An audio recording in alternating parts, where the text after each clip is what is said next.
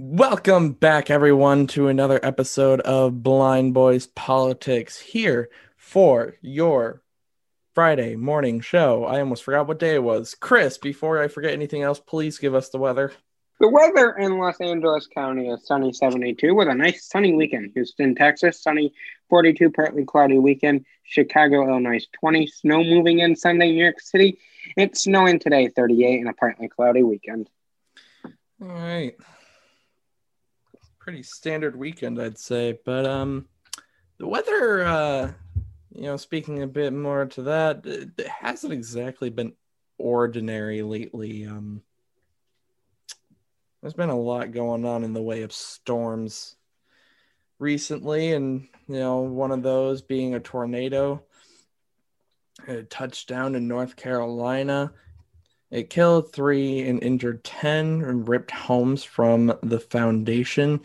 And Carolina was one of the 15 states affected by this storm. Some of the other states include Florida and Georgia. And the winds were up to 160 miles an hour. And then in Texas, there's another winter storm. Many people have been without power for 30 hours plus. At the time of recording, there's still 2.6 million people without power. The reason for this is they are on their own power grid. They don't have other states they can rely on and off of when they need to pull power or energy out of different places. And the governor is calling for an investigation on how this could have been prevented and why it wasn't. So just a lot going on with weather, more than usual. Yeah, the weather has not been very friendly. No. There's more weather news than there is political any other news. Yeah, the storms have been insane. There's been, there were winter weather advisories from the border of Texas and Mexico all the way up to Maine. So it's been one of the craziest winter weeks that I can think of in recent history. No doubt about that. And, since I'm a professional meteorologist, I definitely know the ins and outs of the weather. So we're all in good hands. Of course. I'm definitely not relying on other people. No, never. I would never do such a thing. Come on. We all know that you're sitting there with all the weather maps right up in front of you. It's okay.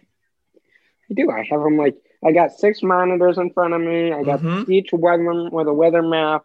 I have the Weather Channel calling me and saying, Chris, what's the weather? The top dog is calling me wanting to know the weather. We're high up there, man. We're high and I tell up there. Listen. Here's what I can tell you. There's a lot going on in the weather. And that's what you tell your meteorologist to say on the Weather Channel. There's just a lot going on. People should probably hide in the bathtubs just to be safe. Just hide for a couple days, come out maybe next week. It'll all be fine. A week to 2 weeks. I'm looking ahead on the weather maps, and we're supposed to get more snow in New York. When do we not have snow in New York? I don't want to talk about it. The one good thing I can say about our situation is that, at least it's not Buffalo where they're getting 2 feet at a time. Yeah, that sounds fun. Yeah. Yeah, I'd rather not deal with that. Well, since neither one of us are professional meteorologists, we can just listen to other meteorologists telling us what's happening. Let's look at something that we can actually talk about, that we actually know what we're talking about without relying on other people. Probably a good idea. Right. So the thing that Chris is talking about first off is the Affordable Care Act. This was one of our rapid news stories on Monday, kind of snuck up on us at the time. So now we have more information for you. For the next 3 months, you have the ability to sign up for affordable health care. President Biden reopened healthcare.gov for a special enrollment period. Like we said, you can now sign up for health insurance under the Affordable Care Act. and this will go until May 15th. 36 states are currently part of the National Exchange on healthcare.gov. The states that are not, they have their own exchange. The states that have their own exchanges are California, Colorado, Connecticut, District of Columbia, Idaho, Maryland, Massachusetts, Minnesota, Nevada, New York, New Jersey, Pennsylvania, and Washington. Several state leaders in those states say they will allow reopen enrollment to coincide with the federal open enrollment period. The president says that it's necessary to have another enrollment period to sign up for health insurance because the pandemic caused so many people to lose their jobs and benefits. The president said that with the previous enrollment, it wasn't publicized very well, so there definitely needs to be another period. Usually you can qualify for the Affordable Care Act even after the open enrollment period in certain circumstances, like losing a job, moved, got married, or had a child. So this President Biden's order get rid of the need to provide any of these documentations to prove it. If you want healthcare, go to healthcare.gov, enter your zip code to see if you're required to go through the federal exchange, or you can go through your state exchange. To find out if you qualify, go to healthcare.gov for more information. So that's all we have on the Affordable Care Act. Now we move into the oh-so-famous topic on this show. It seems to be everlasting, and that is the stimulus. So where are we in the process as far as the stimulus goes right now? Well, the House Budget Committees are currently in the process of taking all the different pieces for the package and combining them into one giant bill that will ultimately go to the House for a vote. The House Speaker, Nancy Pelosi, is hoping that this will happen next week. If it passes through the House, it will go to the Senate committees to go through the same exact process to pass individual pieces. But because the president wants this to pass before the pandemic unemployment benefits expire in March, there has been talk recently that the Senate will just bypass this committee step and just vote on the House bill as is. If you're wondering what's in the bill, no one has any idea. Nothing's set in stone.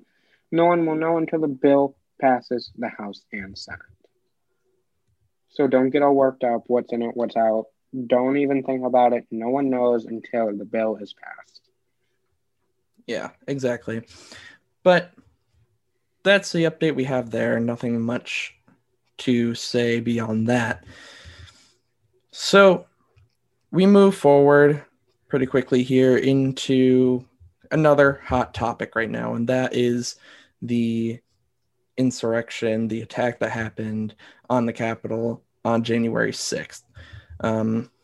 And there is an investigation on its way to beginning surrounding the January 6th attack.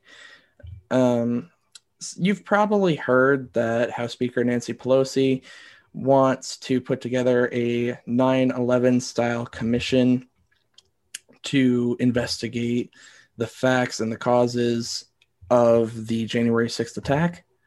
But of course, as we know on this show, you can't just say things and you get it. That's just not how it works. There are steps that need to be taken.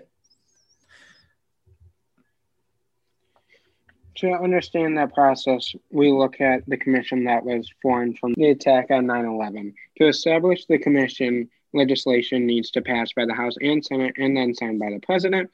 The commission will be made up of bipartisan groups of non-sitting government officials. Back in 2002, the commission was made up of former senators, governors, representatives, and attorney generals. The commission took testimony from dozens of government officials, including George W. Bush, the sitting president at the time. The commission finished this 2 years later after dozens of public hearings and 561-page report. The other reason that this commission needs legislation is because, well, it's not free. It requires money. In total, Congress gave the 9/11 Commission $15 million to complete its work. And this isn't the only investigation happening surrounding January 6th. The Senate committees are conducting their own hearings as well. And Homeland Security as well as Government Affairs are having their own hearings as well. Moving into a slightly different topic, dealing with COVID-19, Johnson & Johnson is seeking emergency approval to distribute their vaccine. We talked about this a little, but the FDA could now give Johnson & Johnson vaccine temporarily authorization by the end of the month. Johnson & Johnson originally gave the paperwork for temporary approval of their single-dose vaccine on February 4th. The FDA has announced their hearing will be February 26th. Now what happens is there's an independent review process of independent people that review the vaccine. They look at how effective the vaccine it is, how safe, and what side effects that could be associated with the vaccine. So if you're thinking that this process is taking longer than the Pfizer and Moderna process did, you'd be right. Those two got hearings within 17 days. The Johnson & Johnson hearing will be a total of 22 days for waiting. Now, why is this? The FDA has stated that because of the new variants that are being discovered, the new variants of the coronavirus, it's making things kind of complicated on where they stand, and reviewing the vaccine will take longer because of this. If you want to add comments and participate, you can go to regulations.gov for that. You'll also be able to watch the hearing on the FDA YouTube page. If the vaccine is approved, the United States would have 3 vaccines with temporary use authorization. Moderna and Pfizer need 2 shots, and Johnson & Johnson only needs 1. So moving forward here, we get into some information about an extension on the mortgage moratorium. So at this time, about 10 million Americans are behind on their mortgage payments. If you are one of those people, the bank cannot put a foreclosure on your home until the end of June 30th to be specific. Additional help is now available if you need to reduce your mortgage payment. This is all possible because President Biden just announced an extension of a bunch of the different programs that have been helping homeowners through the pandemic. The first thing he is doing is he's extending the moratorium on foreclosures for federally backed mortgages until June 30th. The second thing he is doing, he will keep the federal forbearance program enrollment window open until June 30th if you need it. And the third and final thing he's doing is extend federal mortgage forbearance for 6 months for homeowners that signed up for the program before June 30th of last year. Now, there are a couple things that are important to note here. First of all, this is not mortgage forgiveness. This is the mortgage forbearance. And the federal government only has control over people who have federally backed loans. If your mortgage is held through a private lender, you're going to want to contact them to see if they have any similar programs in place. This does not include, this does not involve the renter moratorium in any sense. That's a completely different issue. The renter moratorium is still set to expire on March 30th. Looking at a similar topic to that, student loans. In President Biden's town hall, we got a pretty solid answer from the president about the $50,000 student forgiveness, and we'll play that here. Need student loan forgiveness beyond the potential $10,000 your administration has proposed. We need at least a $50,000 minimum. What will you do to make that happen? I will not make that happen. The Senate Majority Leader Chuck Schumer and other key Democrats have been pushing the Biden administration to forgive up to $50,000 in student loan debt. The president said repeatedly he is willing to forgive $10,000 in student loans debt if Congress sends him the bill. The White House is also looking into if the president can legally forgive up to $10,000 worth of student loan debt by executive order. If all this happens, it's going to take time to get the loans forgiven. It's not part of the current stimulus package, and that's what Congress is most focused on right now. 43 million Americans approximately are dealing with some sort of student loan debt currently, and that translates to about $1.7 trillion owed to the federal government. Even forgiving a portion of this debt is going to it's going to cost the federal government billions of dollars. And at this time, the federal government has put all of your student loan debts on pause and froze interest until the end of September. Let's get into some rapid news. I'll go first. Kroger grocery stores is closing more stores over hazard pay issues. And NASA, as of yesterday, landed on Mars.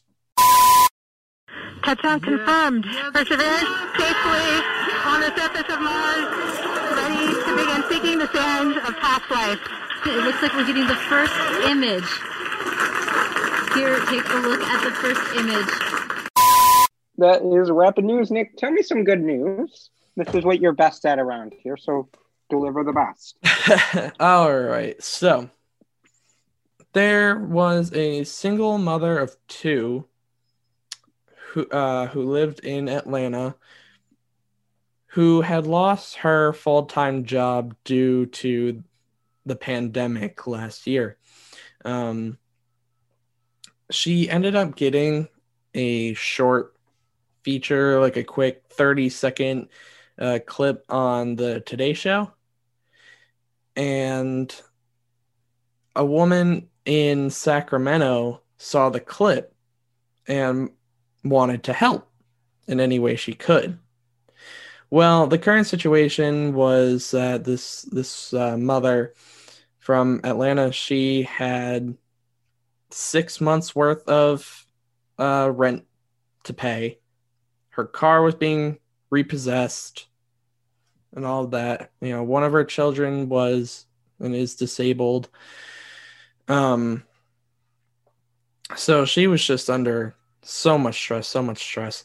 So this woman called NBC to help her get in contact with this mother. And they ended up talking over Zoom.